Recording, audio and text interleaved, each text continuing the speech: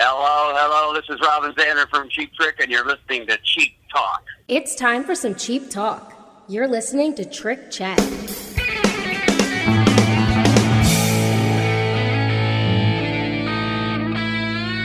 Welcome back to Cheap Talk, your favorite Cheap Trick podcast. I think we're the only Cheap Trick podcast or dedicated Cheap Trick podcast, right, BJ?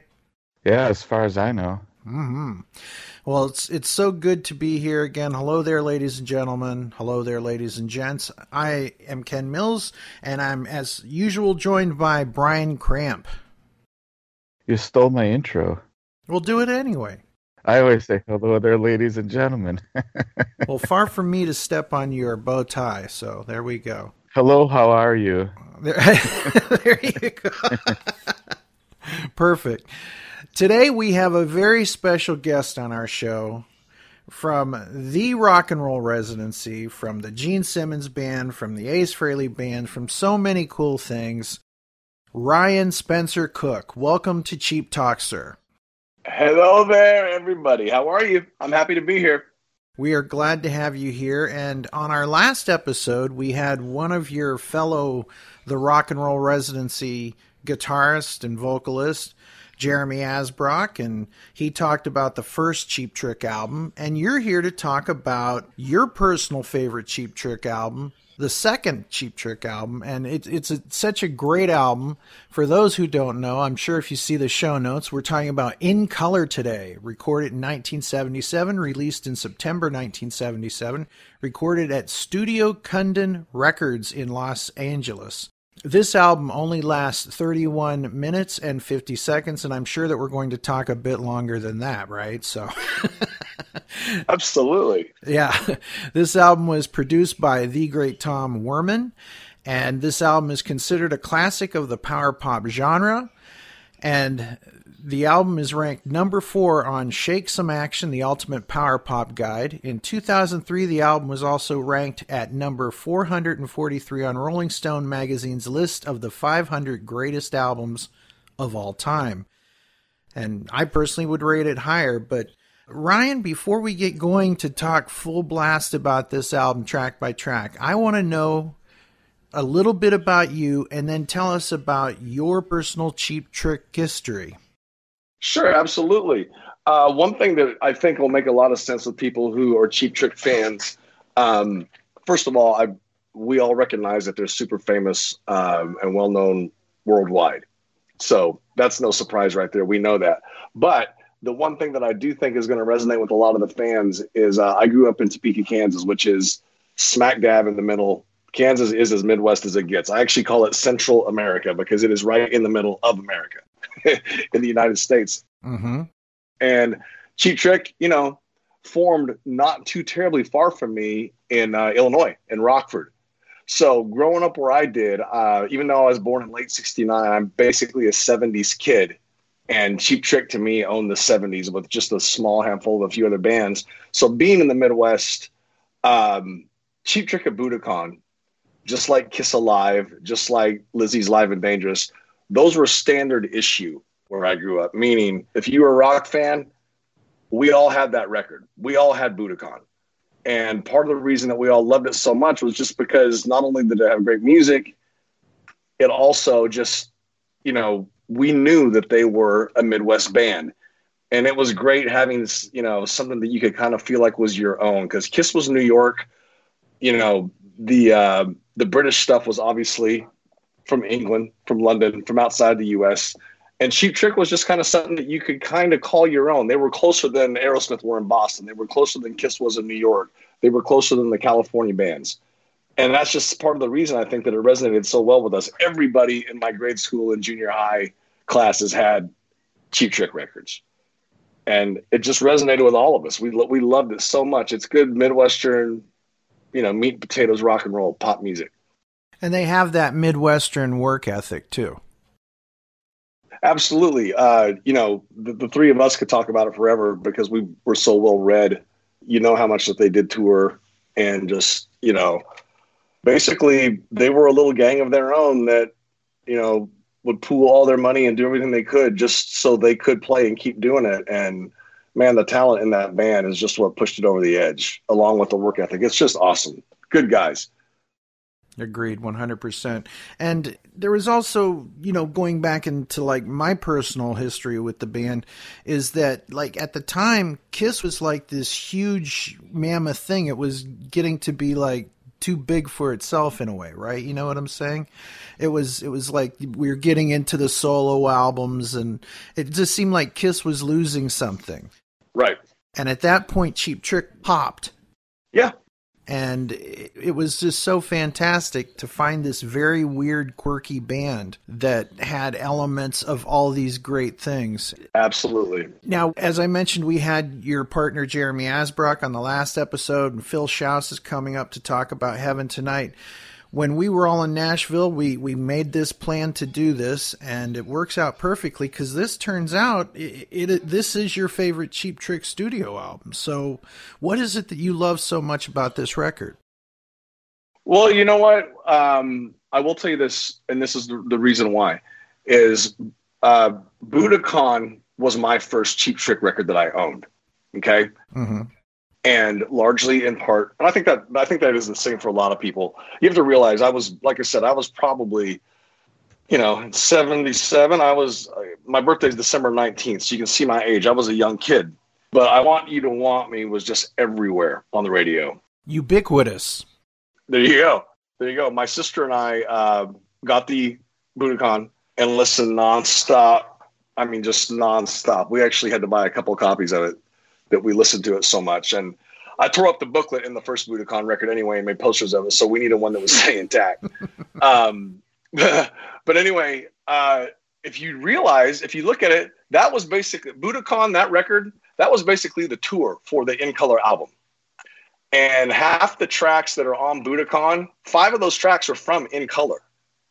So that was kind of my introduction to where did these songs come from? Where Clock Strikes 10, I Want You to Want Me, all that kind of stuff, and Hello There, everything. It's like, where did these come from? Well, that led me back to In Color. So I kind of did it in reverse. And that's what got my attention to that record right away, was just Live at Budokan. And then once I got it, just hearing everything so clearly and differently. And that was kind of my introduction as to what a live record was versus what a studio record was. And you mentioned the running time earlier is right under 32 minutes, which was all the Kiss records were up to that point. Mm-hmm. They were short records with 10 or 11 great songs. And this was just no different. And God, just the hooks and the songwriting and the playing. And I just was sucked in so quickly just because it was just so good. Everything was so singable. And I can remember riding my bike through the neighborhoods and everything when I was a kid, and just me and my bike, and that's it. And having those songs running through my head constantly. It really was the soundtrack of my childhood. Just such a good record. Agreed 100%. For example, you mentioned what was on Budokan. If you take a look at what made up that album, without this album, that's pretty much an empty record, right? Like I said, that was the tour supporting In Color. And, even though it was in Japan and everything, it's kind of like, you know what? And the thing was, the three of us like Kiss so much. We always tend to draw parallels to other bands with them. Mm-hmm. But I will tell you the one thing, maybe you'll agree, maybe you won't agree. Nothing really largely happened on a national worldwide basis until there was a live version of Rock and Roll All Night. Right. Then people went and bought that. Then they started hearing Watching You and Firehouse and Deuce and all that. And then they went backwards and they got the record. But Rock and Roll Radio helped break Kiss with that one record. Man, same thing with I Want You to Want Me. That they didn't have as many albums under their belt before that live record like Kiss did. But, man, it forced people or just gave people the opportunity to learn more about Cheap Trick because they bought that record. And I Want You to Want Me did for Cheap Trick what the live version of Rock and Roll All Night did for Kiss. And then it followed with Surrender and so on and so forth. Ain't that a shame? It just, Oh, God, it's just awesome. And it's amazing that parallel of 3 studio albums, then a killer live album, which broke them. It's just, how often do you run into that exact same story? Oh, I know it. But today we're going to be talking about the In Color album proper. And while a lot of people's favorite versions of these songs may live on the Live at Budokan album, today we're talking about them in context of the original 1977 In Color album. So we're going to kick it off with track 1, Hello There.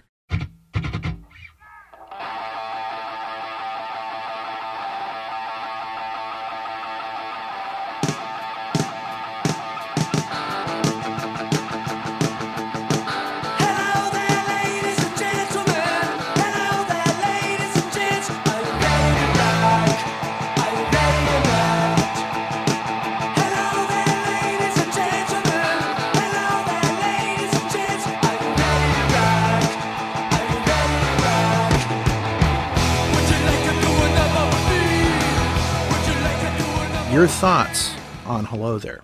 Well, I read this a few times, and I read it so many times that I want it to be true about this song. What a great record opener, album opener, because it's saying hello to everybody. What a great live show opener, because it's saying hello to everybody. But the story that I love about this song so much is the build-up, the drums, then the guitar, then the bass, then the vocals. Everything comes into play one at a time, separately. It literally builds. And the story is that song was kind of developed out of them being as an opening act in the early days, not having a lot of time to sound check. Sometimes a throw and go situation, meaning no sound check. And even when later days, it gave the sound man time to get the band mixed as it got live, because it was one instrument coming in at a time. So come the drums. Okay, I've got those on the faders. Okay, here comes guitar. Let me mix that in a little bit. Okay, here comes the bass. Let me mix that in. Here comes Robin with his guitar and the vocals. Okay, everything's up and running during a live show, and it's a great sound check song. And it's a great way to start if you didn't get that full sound check or you really wanted to dial the band in. And it's always rumored that song was kind of, patterned around that, and it was always a good sound check for them, besides the message hello there. I love that story so much. I want it to be true. And I wish they would have had the foresight on In Color to end the record with good night now. Yeah. Because then it would have made just perfect sense. I would have loved it. Brian, your thoughts on Hello There? Yeah, it's great. It's really fun. Our friend Brad Elvis has told the story because he was a big Cheap Trick fan from back to the beginning, from the club days, and he has talked about how they always had like an intro for the live show that developed, and eventually, became Hello There. And he talks about how what is Eau Claire at the end of Heaven Tonight, that was their intro before Hello There, and they kind of turned that into Hello There. That's how he has described it on Facebook. Yeah, so exactly like Ryan's saying, they wanted something at the beginning to kind of get the level set, let the guy at the soundboard, line everything up. I think Tom Werman says this is his favorite Cheap Trick song, and so when he went to see them, when he was scouting them to sign them to the label, they opened the show with this, and they had him hooked immediately because he loved this song. So. And what a good way to say. Oh, I'm sorry. Go ahead. No, that's cool. Well, I think like basically Jack Douglas picked what songs were on the first record, and so I'm not sure because they had such a cachet of songs. I think Tom Werman probably had a lot to do with what songs ended up on this record, and so maybe with a different producer, they don't even put this on the album because it was just kind of like their song to start the show, but it wasn't really that serious of a song, So because Tom Werman liked it so much, that might be why it's even on here at all, Could be. And just what a great message to start the show. Hello there, ladies and gentlemen. Are you ready to rock? Are you ready to rock? It's just like, what a great way to start a rock show. And it's got such a classic Rick Nielsen riff, too. That's just kind of like sums Cheap Trick up. Yeah, it's got all the personality of the band in that too. Mm-hmm. Very good. Well, now we're going to turn our attention to the second track, and every red-blooded American male loves a nice set of big eyes. So let's talk about one of my favorite songs, Big Eyes.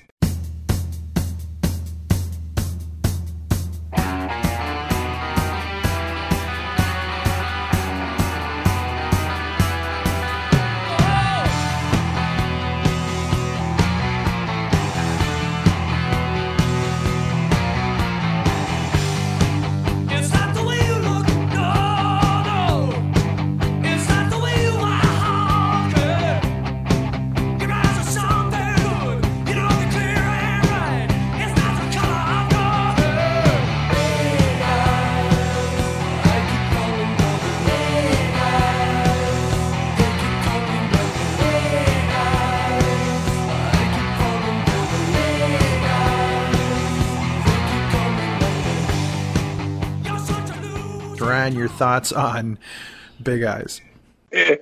Just great. I mean, and that's one of the ones that I actually enjoy the studio version of this song more than I do the recorded live version, just because sonically it's so big, and it's got that really cool circular guitar riff at the beginning. Mm-hmm. And the thing is, that circular guitar riff is going, and then it's just a little bit later, Tom Peterson really makes his entrance because, his sound is so unique with the 12-string bass and everything, and just like the gain stage that he would put on his rig. It's such a muscular bass line that joins that circular guitar riff. And, besides the melody and the lyric, instrumentally, what's going on? Like, I think I would enjoy this song as an instrumental version too, just to dig how Tom and Rick play off each other. And it's there's a couple things on this record, but it's one of the few rare whammy bar appearances by Rick Nelson. Did you remember that? Yeah. Right. And one of the things I love about Cheap Trick is that whether they're doing a ballad or whatever, but they have this way, Rick has this way of making this sinister sound, like there's something going on that is counterpoint to the words. You know what I mean? Because you hear this thing that it sounds like something sinister is going on musically, right? Mm-hmm. But the words are really talking about this girl's big eyes, but there's this weird tension to the music. Do you pick up on that at all, Ryan? I could not have nailed it better. I mean, you make a really, really good point there, because knowing that we were going to talk about this today, as I was doing things this morning, I put the LP on again. And man, I noticed the exact same thing you're talking about. He has a really good talent and a really good knack for this song in particular, of just creating tension and an ominous feeling. And then Robin Zander comes and contradicts the whole thing in such a beautiful way. Absolutely. It's awesome. You nailed it, man. I've picked up on that, and I thought of that less than 2 hours ago when I was listening to this again. Really good point. And it's weird because Cheap Trick is like a study in contrast all the way around. Whether it's their image, because you've got the different looks within the band, within the same band, and then the same thing with a sound texture, if you will. And I just love that tension that Rick is able to bring somehow, some way, even to the sweetest songs. I mean, it's in Voices, it's in, so many of their songs. There's just that edge that sets Cheap Trick apart from just about anything else. Brian, your thoughts on Big Eyes? You talked about how this is ranked highly as a power pop record, but this ain't a power pop song. This is a metal song practically. This is a heavy, hard rock song with massive riffs, And, we've talked a lot about how Tom Werman gets a lot of criticism from certain people for the production on this record. I love the production on this record, and this song, sounds amazing. And I mean, yeah, maybe it could have been a little heavier, but given the time that this came out, this is a heavy song, very heavy song, and probably a very influential song. We know what an influential band they were, and you have a song like this that's surrounded by a lot of what they call power pop, but you've got, they sneak in a song like this that's just a heavy, riff-driven song. It's one of my favorite Cheap Trick songs for sure. Mm-hmm. Very good. The third track, Downed.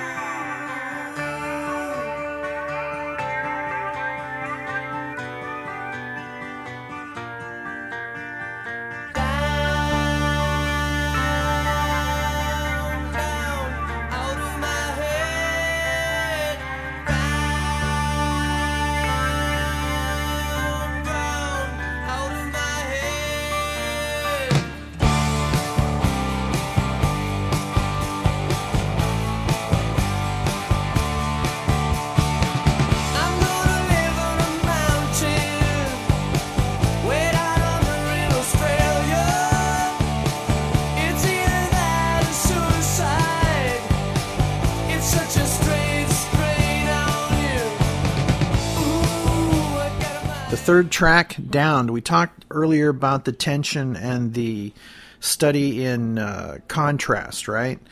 This is one of the happiest songs about suicide I've ever heard in my life. And it's such a weird study in things. Ryan, your thoughts on Downed? They made it no secret how much they love the Beatles. Mm-hmm. And just, you know, everything from the intro, there's like if I remember right, there's a really cool flange. Yeah. On the guitar at the beginning of this one. And very atmospheric. That's the only word I can come up with right now. And it just gives such a Beatlesque feeling to it. And I love that flange part. Even though I'm not a huge effects guy myself, as far as what I do live personally, I'm always really, really aware and recognize when really cool effect things are happening with guitars and instruments on records. And that one just stands out as one of my favorite flanges of all time. You know, some people think of that flange on the beginning of a lot of Van Halen stuff. I ain't talking about love, whatever. This one kind of stands out to me as that. But, you know, going back to what you said earlier about the lyric, when I was a kid, I don't really think that I completely understood what the song was about. And I actually took a note of my favorite lyric in this song. And it's, and he says, "Oh, you think of Jesus Christ, you walk on water, but don't bet your life. Mm-hmm. All you walk is a fine line. It's such a strange strain on you." And as the years went on, and and just even the way he delivers that, "Oh, you think you're Jesus Christ," that thing, you know, mm-hmm. It just always stuck out to me.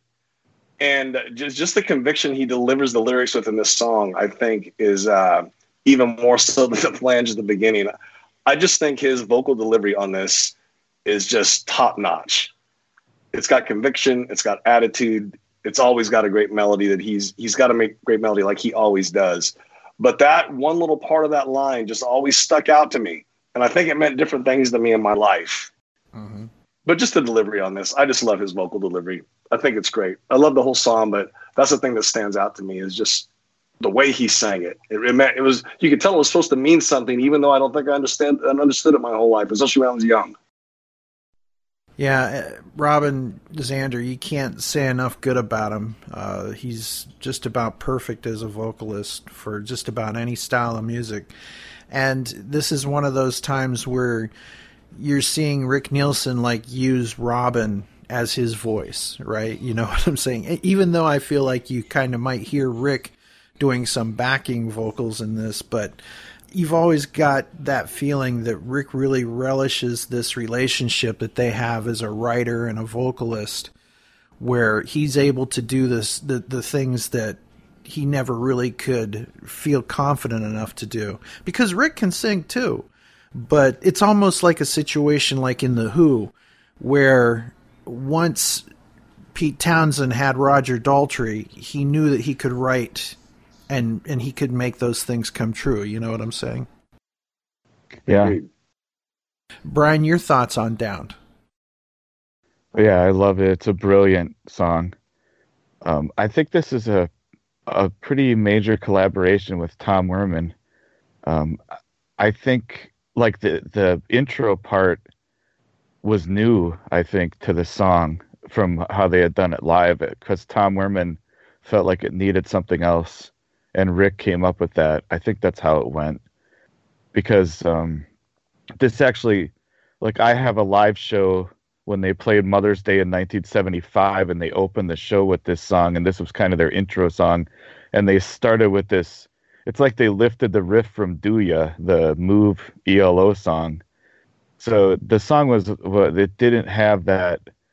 It didn't have some of the elements that ended up on the record here. It's much more atmospheric here. So I think Tom Werman kind of encouraged Rick to make the song more atmospheric and to add something to it. You know, Rick used to do this thing early on where they wouldn't get to the chorus of the song until the end of the song. Like if you listen to Come On, Come On, the Ardent demo that's on the Epic archives, you'll hear that where, you know, when you would get to the chorus after the first verse, they don't do it. They go into the second verse and they don't get to the chorus till the end. Like, that's actually how I Want You to Want Me was. I think, yeah, it was Bruce Dickinson. When we had him on, he produced the reissue of the first album, and he told us about how that version of I Want You to Want Me that's on as a bonus track, it didn't have the chorus after the first verse, so they edited it in there because, to make it work. And Surrender was the same way originally. And you can hear on that live version from 75 of this song, you hear that they don't get to the down part until the end of the song. It's really weird how Rick arranged his songs early on.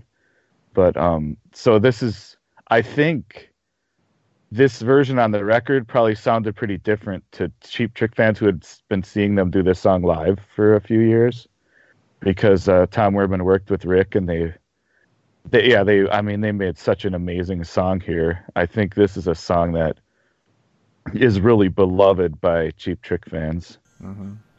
Absolutely. It's funny. I want to interject one thing, if you don't mind. Is Brian, you brought up Tom Werman a lot, and I absolutely love this record, and I love his work on this record. And it's funny because over the years I've read stuff, and I think you guys are more well read about the band than I am. But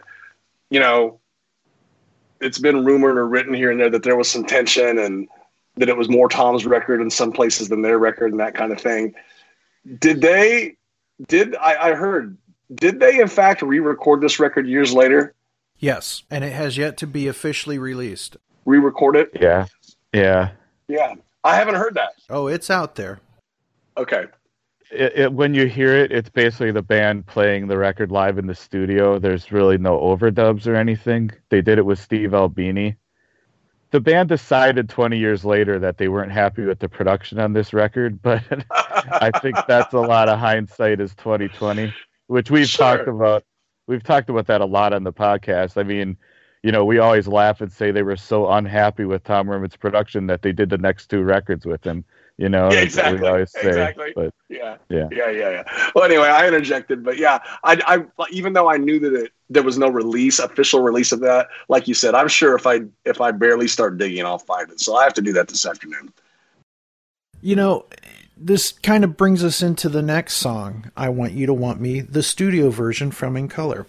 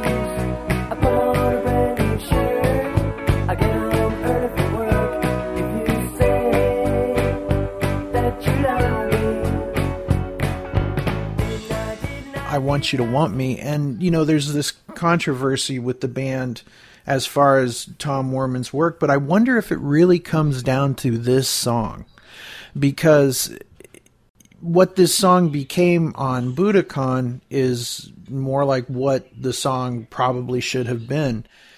I really wonder if it just comes down to this, because the rest of this album is so glorious and so full of greatness. And I think that they might look back on this and say, see, this should have been what it became on Budokan. Your thoughts, Ryan, on I Want You to Want Me, the studio version from In Color? I'll tell you this. From the way that you set it up, I must tell you that I am a big fan of both versions of this song. I really am. I heard the live version first, and I agree with you 1,000,000% in your thoughts or just your take on it, that that was how they originally heard the song. Because you have to, hearing the song, there's really no other way they could have performed it than the way they did on Budokan live. Mm-hmm. Because the studio version is so. Do you guys remember Shakey's Pizza? Did you ever hear that? Yeah. When I was a kid, For the people that don't know, in the Midwest, there was a place called Shakey's Pizza, and everybody that worked there were dressed like guys in barbershop quartets. They had the straw hats. I even think the logo was a guy in a straw hat with a big curly mustache and the pink and white striped shirt, right? Yep. And you go into Shakey's, and there was always a player piano playing, and player pianos are the ones that played on a scroll. Yep. And the keys actually moved, and it had Shakey's Pizza player pianos have a very distinct sound, and I always thought of that when I heard this piano in there. And it's just so different because it's not a rock version. They're polarly opposite takes on the song, and I really truly do love them both, and I appreciate them both for what they are. But I do think, Ken, you may have nailed it to where out of the 10 songs, they looked at one and said everything was a hit, but boy, Tom, that was a miss on the way we recorded it. I do completely understand and think that maybe you have a really good point and a good case there that could have happened. But man, I love that version, and I love the piano solo that answers the guitar solo. Mm-hmm. I just dig it. I mean, let's take a look at what was actually done with Tom Werman and Cheap Trick. They did In Color, Heaven Tonight, and Dream Police, 3 of their most iconic albums. And it just seems like this is the one thing that was the bone of contention, possibly. I don't know. I'm not trying to speak for them or anybody else. But this is the one thing that I can look at and go, yeah, I can see it here, you know. What do you think, Brian? Well, if you listen to the version that's on the reissue of the first album, it doesn't really work. And so if that's what Tom Werman was presented with, I mean, I've heard early live version of this song too, and it doesn't really work. It needed production. So I think if Tom Werman sits down and listens to what he has to work with, and he hears it as this kind of a song, I think it makes perfect sense. I think his approach to it made sense. Maybe, a lot of people ended up not liking it, but I like it a lot. And I think it made sense to take this approach to this song. And also, I think I've made the argument on the show. We've talked about this on the show before, but the version you get on Budokan is a live version of this version of the song. It's not the same as the live version of the song they did in 1975. So I don't think you get what you get on Budokan without this approach to the song, because, it definitely, the arrangement definitely kind of changed.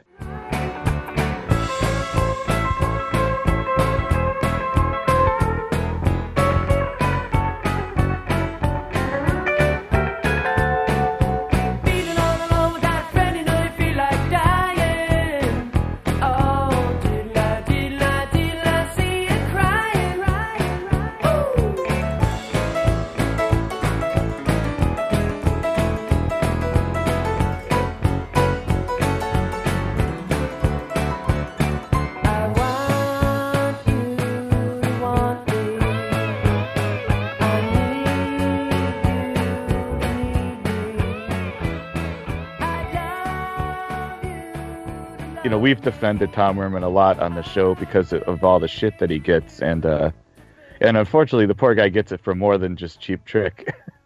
He's really confused by all the bands that complain about him: Motley Crue, Twisted Sister. They all had huge hit records with him, and then later on, 20 years later, they decide that they weren't happy with what he did on the record that made their career. Like Twisted Sister, but yeah, I love this version. I think it makes sense, in my opinion. I know a lot of people won't agree with me, but I think if you listen to what they had to work with, it made a lot of sense to approach it this way. It was one approach to take, and I think if Tom Werman wanted to make it this kind of a song, he did a great job. It sounds great. I would say the production is really good for what it is. It is weird that Rick Nielsen's not playing that guitar part. Yeah. But according to Tom Werman, he remembers saying to Rick, "What do you think? How do you feel about this?" And Rick said, "You're the producer." So, nobody. According to Tom Werman, there were no objections at the time. Mm-hmm. So, yeah. Well, we are like Switzerland here. We love Cheap Trick and we love Tom Werman, and the music that they made together is fantastic. That's why we're here today. So let's move on to the next song, because This one's about me and Brian because we're all talk. What do you think of You're All Talk, Ryan? I really like it. One thing that I always thought was kind of funny was that the drum intro. If you have it in your head right now, it almost sounds, the way it's played and the tempo that it's at, the quickness and that kind of stuff. It always sounded very drum machine-y to me, and I know it's not, but it always kind of sounded like, because when I was a kid and I got my first drum machine and was trying to just learn how to work it and everything, they always come with a lot of presets. Yeah. Like old organs did and that kind of thing. And man, I sure do think that there was a preset in there that they took from Bunny and put in that machine because it sure sounds like that. I love it. But it's just cool, man. It's got that quick riff. And then once again, man, here comes Tom with that big muscular 12-string answer to that really quick guitar riff, you know?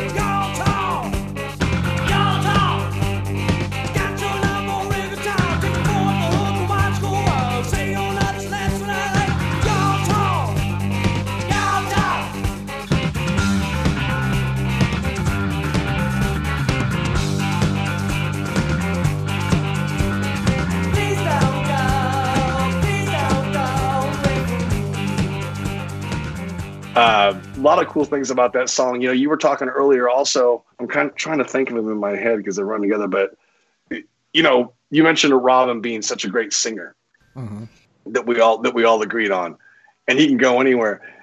This one, man, he really went, it's a little bit more aggressive, or really more of a throaty vocal. It's a little tougher, isn't it? Yeah. It's a little tougher. And I really like that because I don't really can't place, at least right now, my tiny brain, him singing that aggressively as far as just like the kind of thing in it on any other song on this record. Is there? Not so much on this record. Maybe on the first record, but not so much this on one. But on this record in particular, this is the one time where that kind of stands out for me. But then there's also kind of like a little lead guitar lick later in the song that's very musical. It's not as much guitar solo as it's almost like another vocal that Rick plays, where Robin sings along with him and along with the lick and falsetto. So he goes from that throaty, aggressive thing to singing a falsetto along with one of Rick's licks later in the song, which I think is just really cool. So you're getting all these facets of Robin Zander's vocals in one song, and I love it. And it's interesting, we were talking about the contrast and contradiction of textures. You've got this really crazy, overdriven song, and then Rick plays this like very melodic thing over top of it all that you were just mentioning. That, you know what I mean? It's just so bizarre. Yeah. And Tom Peterson gets a co-write on this one. Brian Cramp, your thoughts on You're All Talk? Yeah, when you look at these songs individually, I mean, for one thing, this is a weird song, and all these songs are so different. If you just look at if you look at Big Eyes, Down, I Want You to Want Me, This, they all could be by different bands, you know, which is one of the things that is so great about Cheap Trick. And that's the amazing thing about Robin Zander is no matter what Rick Nielsen throws at him in terms of style, he can do something amazing with it and something different, you know. So he could sound completely different from the previous song. And this song sounds completely different. Sounds like a different band, you know, from the song we just heard before it. So, but that's one of the amazing things about Cheap Trick. And Rick Nielsen's songwriting, kind of his fearless songwriting where he just does whatever he wants. And that's the thing is he had, you know, they had this stockpile of like 50 songs or something that they could choose from when they were making these records, and they had all these different styles. And so then you get something really weird like this that is so different from what came before it, but it's it's great. It's really cool, you know? Mm-hmm. And you mentioned Bunny's drumming and how he's just amazingly tight. And like, I almost would have loved to heard him play on a funk album, because I think he could really bring something cool to that. Yeah. I agree with that. I never thought of that, because if you listen to stuff like Ohio Players, Yeah. Right. and Earth, Wind, and Fire and Funkadelic, there's always a really very, very tight thing happening with the hi-hat. Mm-hmm. It's very tight, and there's a lot of really quick hat to snare kind of stuff on those records. And you're right, man. He would have adapted really well. It probably would have been pretty seamless for him to play on a record like that. Because could you imagine him on something like the Ohio Players when they had Love and Roller Coaster or anything like that? Oh my God. I would have loved to have seen that.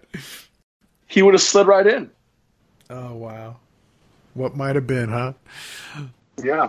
So let's flip the album over. If you're tanning, roll over. Now's the time to roll over, right? So here we are on side 2 with Oh Caroline.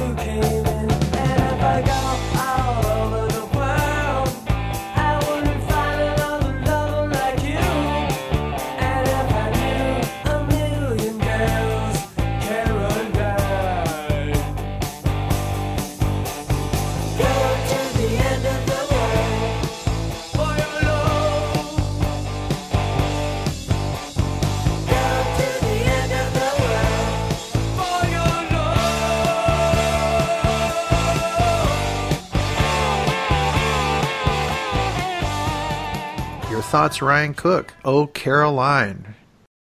Man, this is had I written a song for, if I had to pick one song that I would have written for my girlfriend or anything, it would have been this song.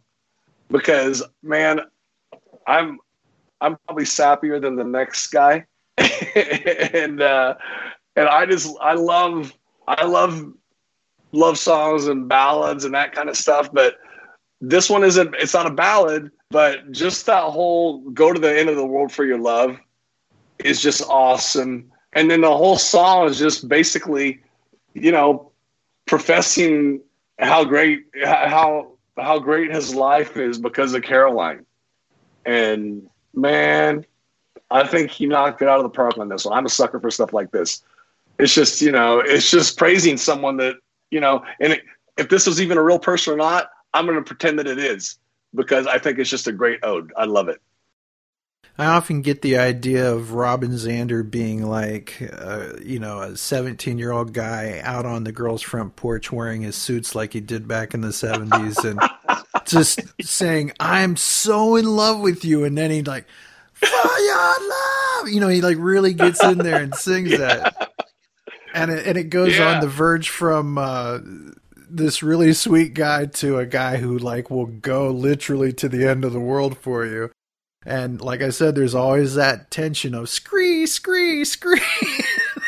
Yeah. Oh, I know. And it's just true too, because it really isn't, it's not a ballad, but if it says everything that a lot of some true ballads have never even got to, because I'm paraphrasing, but you know, like I said, go to the end of the world for your love. And he's talking about going the world. And if there were a million girls, it's still just you and that kind of thing. And, you know, that is a panty wetter. That's a good one. Yeah, and then when Rick brings that really melodic part back in, it sounds spooky, like Crazy Stalker kind of thing again. You know what I mean? Once again, going back to the really great point that you made earlier, that it's just like, you know, there's a tension and an ominous facet to their music that just exists in a lot of it, man. It's just so, you know, totally opposite of what's being said in the song sometimes. It's great, man. It's truly is a gift that they can do that.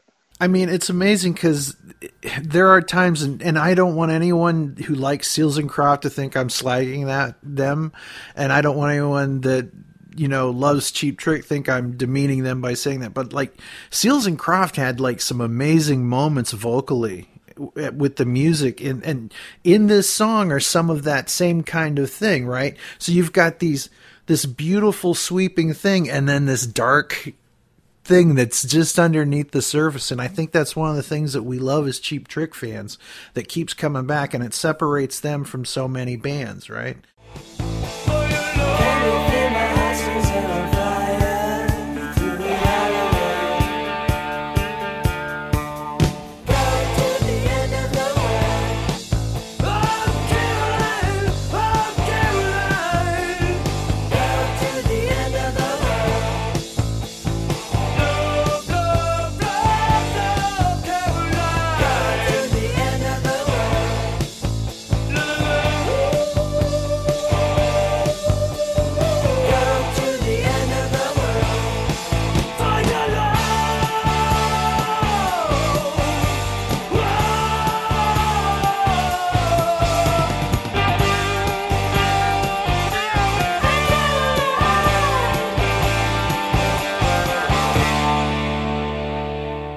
Brian, your thoughts on "Oh Caroline"?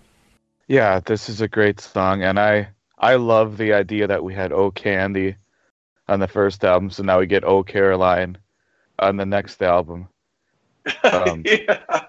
I saw Cheap Trick do an acoustic show at Town Hall in like 2001, I think, and I always remember Rick, before they did this song, he said something like, this next song is just A minor and G. It's pretty stupid, but I like it, or something like that. He said. And he was just really dismissive of his own song. That's great. Well, one thing I'm going to take from this as a gift is Ken, you leaning towards the idea that possibly he went stalker at the end. I'm going to say that he did. Let's just go there. Yeah, I love it. That's good stuff. Yeah, you get the contrast of Rick Nielsen's image as the weirdo and Robin's image as the heartthrob. So then sometimes you get the heartthrob singing from the point of view of the weirdo. Because the weirdo wrote the song. Man. That's great. Yeah. What we love about this band.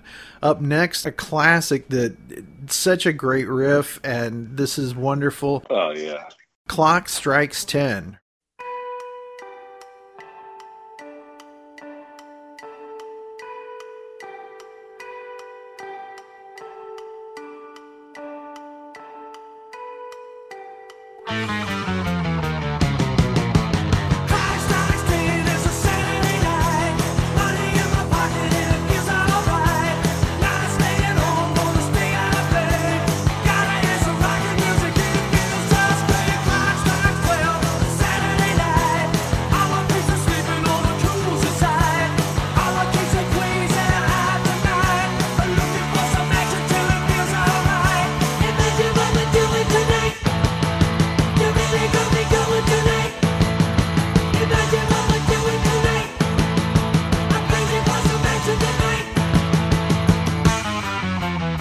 Clock Strikes 10, Ryan Cook.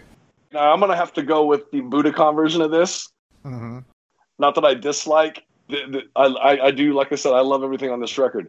But the live one has a little more teeth because he's doing the harmonics at the beginning where he's emulating the ringing of a clock, of a big clock, Mm-hmm. and the harmonics that he hits, compare the studio version to the Budokan version, and just as to be expected, there's a lot more gain and a lot more push on the live one where they really ring out. They sound dirty. They sound gnarly on the live record. And again, that's to be expected because it's live and there's a lot more volume and a lot more gain going on. But just that whole thing alone, when I was a kid, I don't really think that I've ever heard a clock, like a big clock like that, anywhere in the world where I've been. It could be from a church, it could be from a bell tower, it could be from anything. From the time I was probably 8 years old, I've never heard clocks chime and not think of this song. Mm-hmm. Ever. Right. True story. My first wife and I, she had a clock that did this exact thing, right? And during the divorce, it was the one thing I asked for, and she said no. Oh man! All you wanted was the clock. The Cheap Trick clock. Yeah, exactly. Baby, all I want is a little time. Not so much with you, but with your clock. Yeah. Oh, well, we need to find you one. Did you ever find one? Did you ever find a replacement? No, not yet. It's low on the priority list, but someday, who knows? We need to find you one. Oh Yeah. man, no, that's just my one thing. It's just the descending lick, da da da da da da da da da da da da da. That whole thing. Mm-hmm. It's just cool. I mean, it's no fun interviewing somebody that gives one-word answers or descriptions. It's like, your thoughts, please, for me to just go, man, it's just cool. I know you want more than that, but it is. It's just cool, man. There's nothing that I dislike about the song. I just think it's great. Love it. Well, Rick Nielsen taught me everything I know about pinging on a guitar, right? Because once I heard that on Budokan, I'm like, I got to figure out how to do that. Mm-hmm. I will tell you, when I was a kid learning to play it, being really young and really just trying to play stuff, I didn't realize it was harmonics. Yeah. Mm-hmm. So I would play the real notes and actually press, you know what I mean? Yeah. And it was just one of those things you figure out later when you do. But yeah, man, like I said, that's, to me, every clock in the world is playing this song. Absolutely. It's cool. Yeah. Brian, your thoughts? Yeah, this is a great kind of a throwback to like Eddie Cochran or Gene Vincent or something. Oh, yeah. Right? There's a lot of that Yeah. in this. I would agree. I could go with the Budokan version. And I think this was their first big hit in Japan that kind of started the train rolling, that even led to Budokan. I think that's how it went. So this was the first That's awesome. huge hit single they had there. But yeah, this is a super fun song. And of course, that clock part is probably everybody's favorite part of the song. It's really fun. And it's not that far from Hello There, really, is it? No. Because hello, Right. ladies and gentlemen, are you ready to rock? You ready to rock? Clock strikes 10. It's Saturday night. I mean, it's very celebratory. It's very, here we are, let's do it kind of thing. Time to open up the show. Let's get going. Yeah, man. Yeah. Awesome. Our next track is Southern Girls.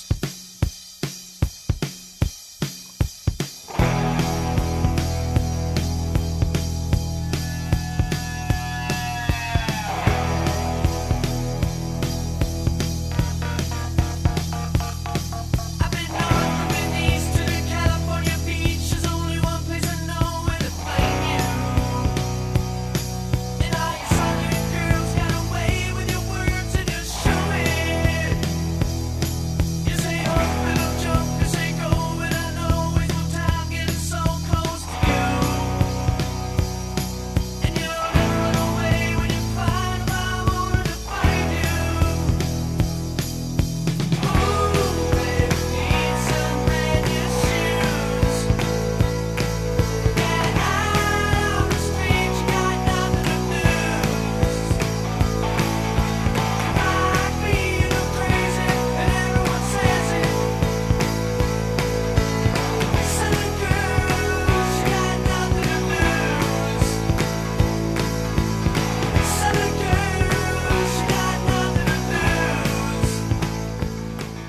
Wow.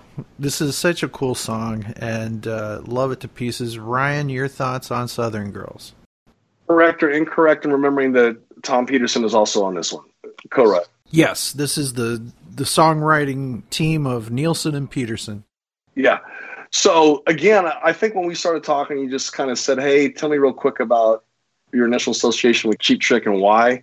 This is another song to where, like I said, this is only my personal take on it, but this is, I think, part of the reason why I love it so much is, again, I always saw California on, even though we went there when I was a little kid, like in second grade, we did the Disneyland trip and that kind of stuff. But again, I was in second grade. Right. But growing up, California represented everything that was a whole nother world growing up in Kansas. It was movies. It was Hollywood. It was rock and roll. It was the beach. It was surfing. It was girls.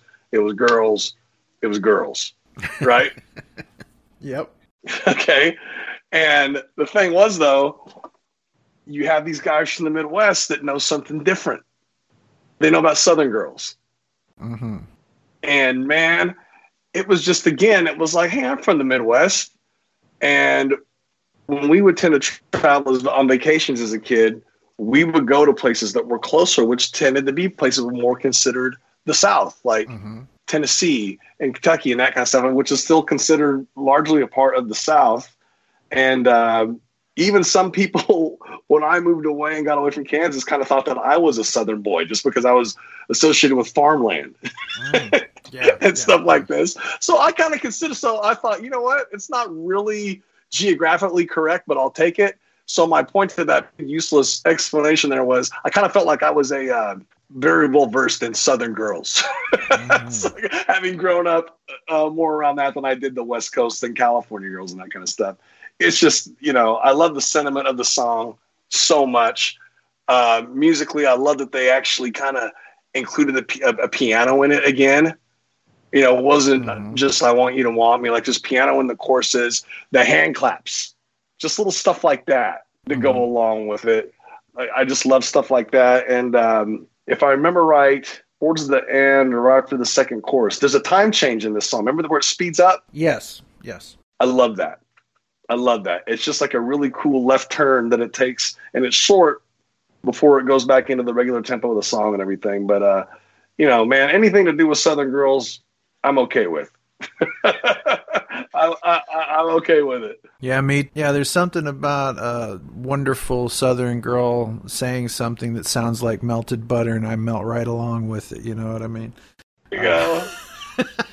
I love it. Which is one of the reasons I love Nashville and all of that.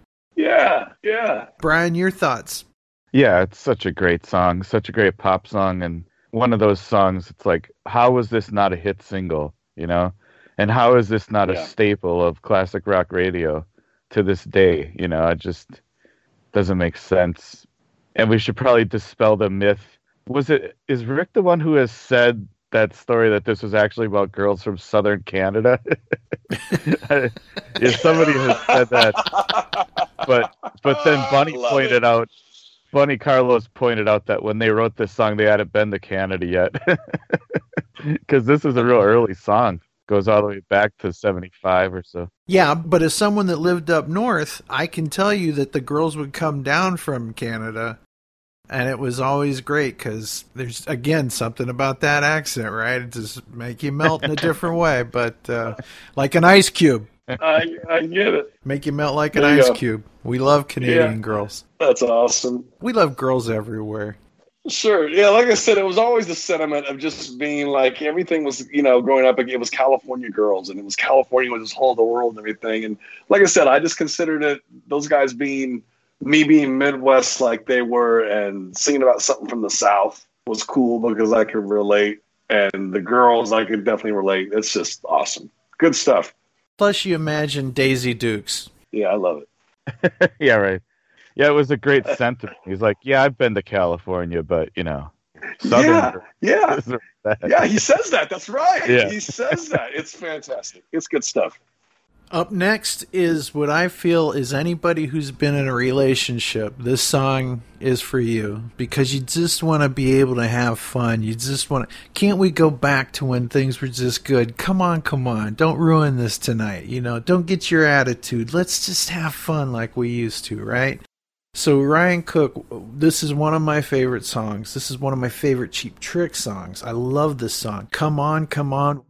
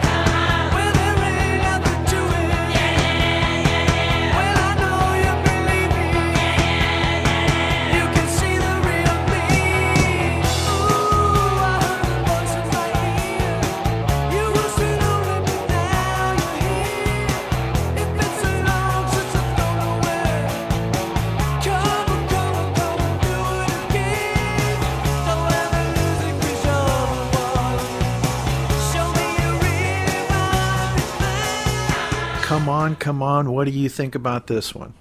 I go ahead and agree with everything you said. It's a very be in the moment song. Mm-hmm. And you're talking about the like, come on, let's just enjoy this for what it is. Let's be in the moment. That we've all lived that, and it's just a great feeling. And you can always reflect back to when you felt like that. You know what I mean? If you're not currently in it, you can always recall that feeling. I love that. But again, like I said, man, it really stuck with me what you said earlier, because I was thinking the same thing myself this morning about, just it could be something kind of dark feeling, or just how they have this juxtaposition, kind of the way a riff can be dark or ominous and meet something that isn't. I think this song has just like a tense buildup in the intro. And again, it just, echoes what your sentiment that you said earlier. And I really, really love that about this. The song itself, I think, is structured great. But something that always stands out to me is when they're saying, come on. Yeah. It's really snotty. Yeah. They're really getting into it. And I just love that really snotty delivery that they do on the come ons and the yeahs, man. I just think that that's one of my favorite parts of the song, is just the delivery of that part. Mm-hmm. Really love it. And it's just fun to sing along with, man. That's a good Windows Down song. Damn straight it is. Love. But I think this is definitely one of my favorite songs from the entire Cheap Trick catalog. I always am just thrilled if I get the opportunity to hear it live anywhere. I love it. It's just yeah. And, there's for example, Robin's doing such a great job with that counter vocal while they're doing the come on, that sort of thing. Yeah. And he's doing that every day I come a little close to my face. It's almost like it's a guitar part. Like he's singing something that sounds like it could be played on the guitar, but he's doing it vocally. Do you know what I'm saying? I don't know. I probably don't have the musical vocabulary to say what I'm... No, I know exactly. No, you made perfect sense. I get it. And the way that you sang the come on, that's exactly how they're doing it. Mm-hmm. It's very snotty attitude. It's like they're really saying, come on. I love it. That's just really, really good stuff there. They nailed it. But this isn't the kind of song you sing to somebody on a first date or the first year. Nope. It's after you've been together for a while. Come on, don't fuck up tonight. Yeah. It's Saturday night. I've been working all week. Yeah. Don't hold back on me. Come on, let's do this. Brian Cramp, your thoughts on Come On. Well, yeah, I agree with everything. This is one of my favorite Cheap Trick songs. I have a special kind of love for Cheap Trick songs where Rick Nielsen's backing vocals play a big role in the song. And I also love a song where the melody on the verse is even better than the melody on the chorus. Like I love the verse melody of this song so much. And it's so singable. Like, how could you see them play this live and not sing along? It's almost impossible. It's complete classic. It's like the Beatles on steroids to me. Like, there you go. One of those early Beatles songs, but on steroids. Right. So is this the track of the album for us? Is Come On the one that we all like the most, or? God, it's this or Big Eyes. It's one or the other, but yeah. You know what? And Southern Girls is way up there for me too. Right. This is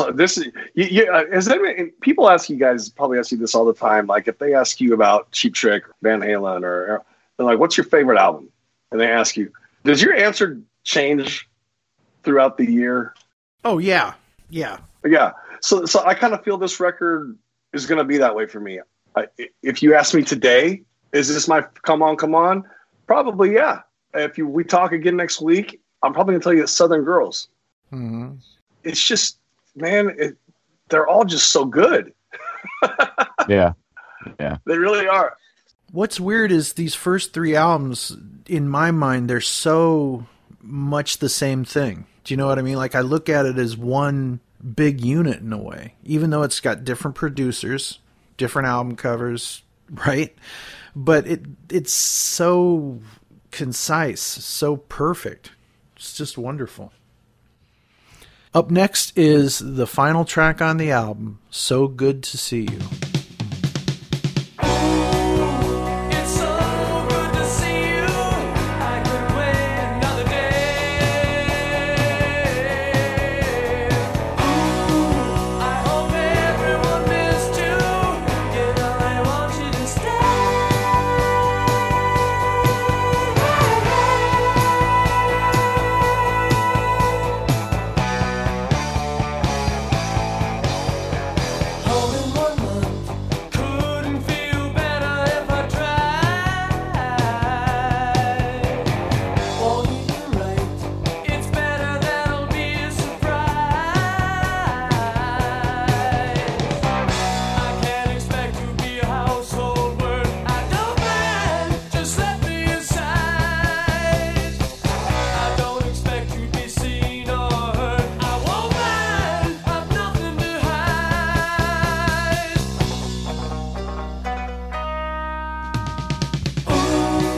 So Good to See You.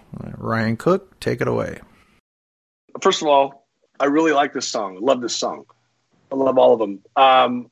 It's a trip because is it him singing, I've been gone so long, I've been on the road, you know, I'm so happy to get home and see you? Or could it be someone singing to him? Is his point of view where they can't wait for him to get home? Or is it either of those? I don't know. Because, you know, he has the whole, you know, so good to see you, I couldn't wait another day. You know, they know that, you know, they want you to stay. I actually pulled up the lyric on this one because I was thinking about that as I listened to it today when I was brushing my teeth. But then, you know, then he's like home in 1 week, getting so much closer all the time. Seems like overnight. It's better that it'll be a surprise. It's just, you know, melodically and everything, it's all there. I love it. I think it's about, is it him missing someone and he's glad to come home? Yeah, it almost seems like a bit a road song, like in the way that Kiss is coming home to you, right? Well, see, that's the thing I was going to ask you. That's why I'm not sure. Because there is one thing, and there are a lot of relationships on the road that are just on the road, and this is the kind of thing. And that's where he says, I can't expect to be a household word. I don't mind, just let me inside. Does that mean I'm just going to see? And if you're not me a household word, that means I'm not going to be around a lot. Right. You know what I mean? It's just me looking at it. It's I kind of like it just because I'm not sure if he's talking about his girlfriend he's going home to see, if he had one, or it's just someone that he sees on the road. And I'm not a household word, but it's going to be good to see it once again this year or whatever. You know what I mean? Yeah. I don't mind, just let me inside, right? Yeah, exactly. I can't expect to be a household word. I don't mind, just let me inside, you know?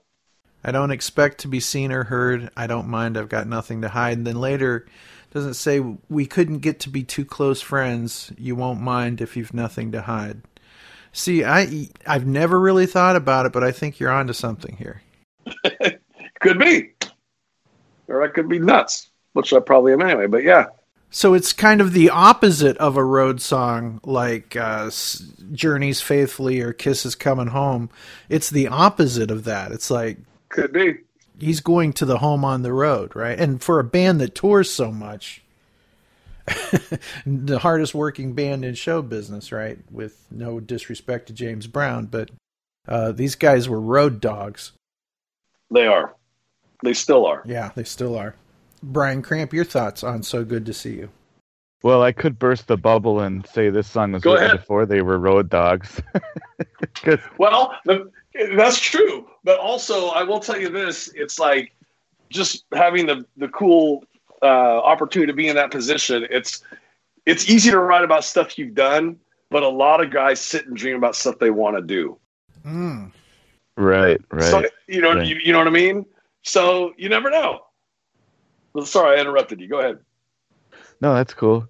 Well, I think, I'm not sure if it was written before he went to Philadelphia or if Rick wrote this in Philadelphia, but since this song actually goes all the way back to Sick Man of Europe, and it was that the original title was I'm a Surprise, but it was most of the song, because you can hear it, there's a Nas bootleg that they put it on because Stookie from Nas was the singer on it, and I mean, I'm sure it's on YouTube and you can hear it, and so yeah, the lyrics are kind of strange. Actually, I have a picture of the handwritten lyrics for this that were at Rick's Picks, where it says "I'm a Surprise" at the top. But yeah, so this was even before Cheap Trick that Rick had this song. So, yeah, maybe you're right. Maybe he was imagining himself as a touring musician, which is what he aspired to become, you know? Yeah. Yeah, but it also could have been like on a one level and then later it gets to another level, you know what I mean? Sure. He might have been going to Poughkeepsie, or Peoria. Just because you're not going to yeah. And Rick, he was already married. He was already married. I think he got married in 1969. So. Oh, wow. Crazy. Very cool. Which probably explains the come on lyrics. So they were yeah, there it is. Total relationship song. Yeah, Yeah. So this is such a great album. There was a 1998 reissue of In Color, which featured 5 bonus tracks, including the B-side to I Want You to Want Me, Oh Boy, and Good Night, and a live show closing variation of Hello There. The 1998 reissue tracks are as follows: Oh Boy, instrumental version, Southern Girls 1975 demo, Come On, Come On 1975 demo, You're All Talk live at Whiskey A Go Go 1977, and Good Night live at the Whiskey A Go Go 1977. So on the reissue, you actually wind up with Good Night now, ladies and gentlemen, being the album's closer. Nice. But it always throws me off. Like, if I ever have somebody listen to the first album or In Color, as much as I love these reissues and love what they have on them, I always want to make sure that they get the original 10-song version. You know what I mean? Because there's something different about the album not ending where it does. Yeah. Well, something else is I don't know if you guys will have noticed this, but like, for example, like I told you, I knew I was going to talk to you, so I wanted to hear the record again this morning. And then I went and looked at it on iTunes. Mm-hmm. And I just pulled up In Color as a purchase. Like if I was going to purchase the whole body of work, their album, I'm using air quotes, on iTunes. Mm-hmm. It's not listed in the actual album sequence. Really? And that bothers me because I do know that bands take a lot of time actually getting fights over album sequences. Mm-hmm. They do. It's not just pulling, for the most part, it's not just pulling names out of a hat and deciding the sequence of an album titles out of a hat. It doesn't work like that. There's segues and people have really good arguments or reasons as to why they think one song should follow another. And so to answer your thing, when you said even though there are reissues and stuff and they go back to the original, let's go back to the original in the sequence it was meant to be heard. I think that's real important. Because imagine this. What if Hello There was song number 4 on side 1? Doesn't make any sense. Nope. And it's completely is aside from the point that they wanted to make. Mm-hmm. So, while I do agree, go back, just kind of do a little homework and try and listen to the album in its originally distributed sequence, because I think that's a big deal. Mm-hmm. Yeah, that's one of the really lamentable things about the digital age, is how the whole concept of what an album is has just been destroyed. Oh Caroline's the first song on side 2, but what the hell does that mean on iTunes, right? So Right. Number 6. Yeah, you know what I mean? Yeah. No, it's a trip. I do want to say one thing, though, just a couple things, if you guys will indulge me, is you had talked to them just being the hardest working band and road dogs and that kind of thing. And I mentioned that I recently saw them in Nashville here just not too long ago, and they've always been incredibly kind and way, way nicer than they've ever needed to be to us or to me and everything. And I really, really, really am fortunate to have been able to talk to those guys and spend time with them and everything. I will tell you this, they tour without ego. Mm-hmm. And I've noticed that. And by that, I mean, they don't care if they close a show or if they go on before somebody or they're part of a package tour. I've never seen those guys carry ego anywhere. And if they have, that's fine. I have not witnessed it. So just aside from being a really hardworking band, I just wanted to make it a point that if anybody hears this and ever wondered, that they are a band without ego. It's they're very comfortable with who they are and their body of work and confident in it. And they're just such a great, great live band and good people. And it's cool to see a band without ego, because there are a lot of bands that refuse to go on after so-and-so or refuse to go, I can't go on before this, they have to go on after. They're not about that. Mm-hmm. And I think that's awesome. And you were lucky enough to join them on stage. Yeah, it was great. And they, that was Robin and Rick asked us to come out and sing along, which was a lot of fun. And then there hasn't been a time in the last few years where I've gone to see them where they haven't invited us to come up on stage and actually watch the show. So they are good dudes, really good guys. And I know that was a real thrill for you and Jeremy and Phil to get to sing backup with Cheap Trick live on stage. Yeah, that was great. It was just fantastic night all around. It was really good. Another great moment where you pinch yourself and say, how the hell did this happen, right? Yeah, because, I always associated Cheap Trick with Kiss, just like I've always associated Rush with Kiss. Yeah. I'm happy the bands are friends because no other reason. I'm happy to hear that than to hear the two bands I really adore didn't get along. Right. So I love hearing that they get along. I know they toured together, and I know they maintained friendships over the years. And so being able to be a part of both camps is just beyond dream stuff. It's great. Mm-hmm.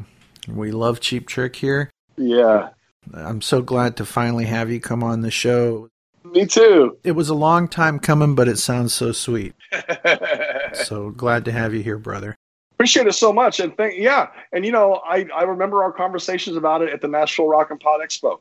And it was really great to sit with you and be able to talk to you and do all that and everything and all that kind of stuff. So thank you guys for having me. I learned a lot. You guys definitely hold the Cheap Trick facts and info. You were my new source. So I learned a lot just by listening to you guys talk about stuff that went down. And I'm definitely going to look for that re-record later this afternoon when I'm done. Excellent. Well, I'm not just trying to shine your apple or anything, but I really appreciate you, Jeremy, and Phil. I love you guys, and you guys have done so much to help other people. I know you guys have went out of your way. If you could help bring a smile to someone's day, do some charity work, and I'm just blown away by your generosity. And love the rock and roll spirit. Love you. Just want you to know that. And of course, we will have to get our band together. Remember the Fuckface 4?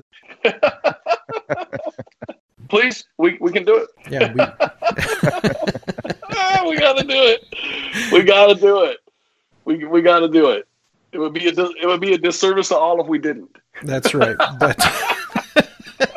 But this is coming from my heart. I just want you to know that, brother. So I adore you guys, and like I said, much love to you, and thank you for being supportive. And the good news is I know that you guys aren't just lip service, and I'm not either. If we say we're going to do something, we'll do it. And scheduling be damned. It's just hang in there till we make it happen. And I'd love to do this again with you guys. So, if you ever need me, you have my cell. Absolutely. I'm easy to reach. So just we'll put up the bat signal. Reach out to me put out the bat signal, and I'm on board. All right. Well, thank you for being on this episode of Cheap Talk as we look at the first 3 albums. We'll be back on the next episode with one of your hetero life partners, one of your partners in crime, Phil Schaus of The Rock and Roll Residency. Yeah. All right. Yeah, I call he and Jeremy the Doublemint twins. Yes. So, there you go.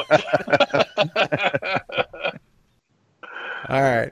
Well, long live the Rock and Roll Residency, long live Ryan Cook, and long live the Fuckface 4. So we will see you.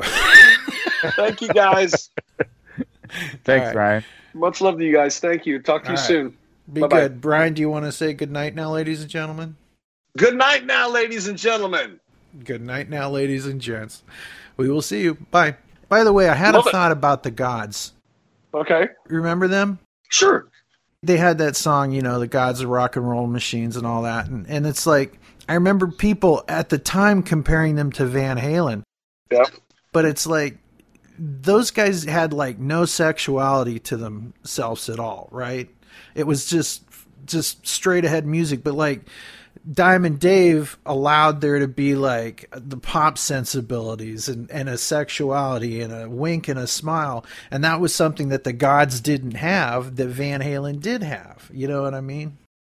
I do. It just shows why one failed and burned out and one kept going. But anyway. That'd be great to compare. Good idea. I just saw, was it in Tiger King or Ozark? I just saw something where there was a song. It was a female singer, and she was saying MISSI but it wasn't the God song. Really? Yeah. It's so funny. It's so funny that you mentioned, because I just finished Ozark new season last night. Okay.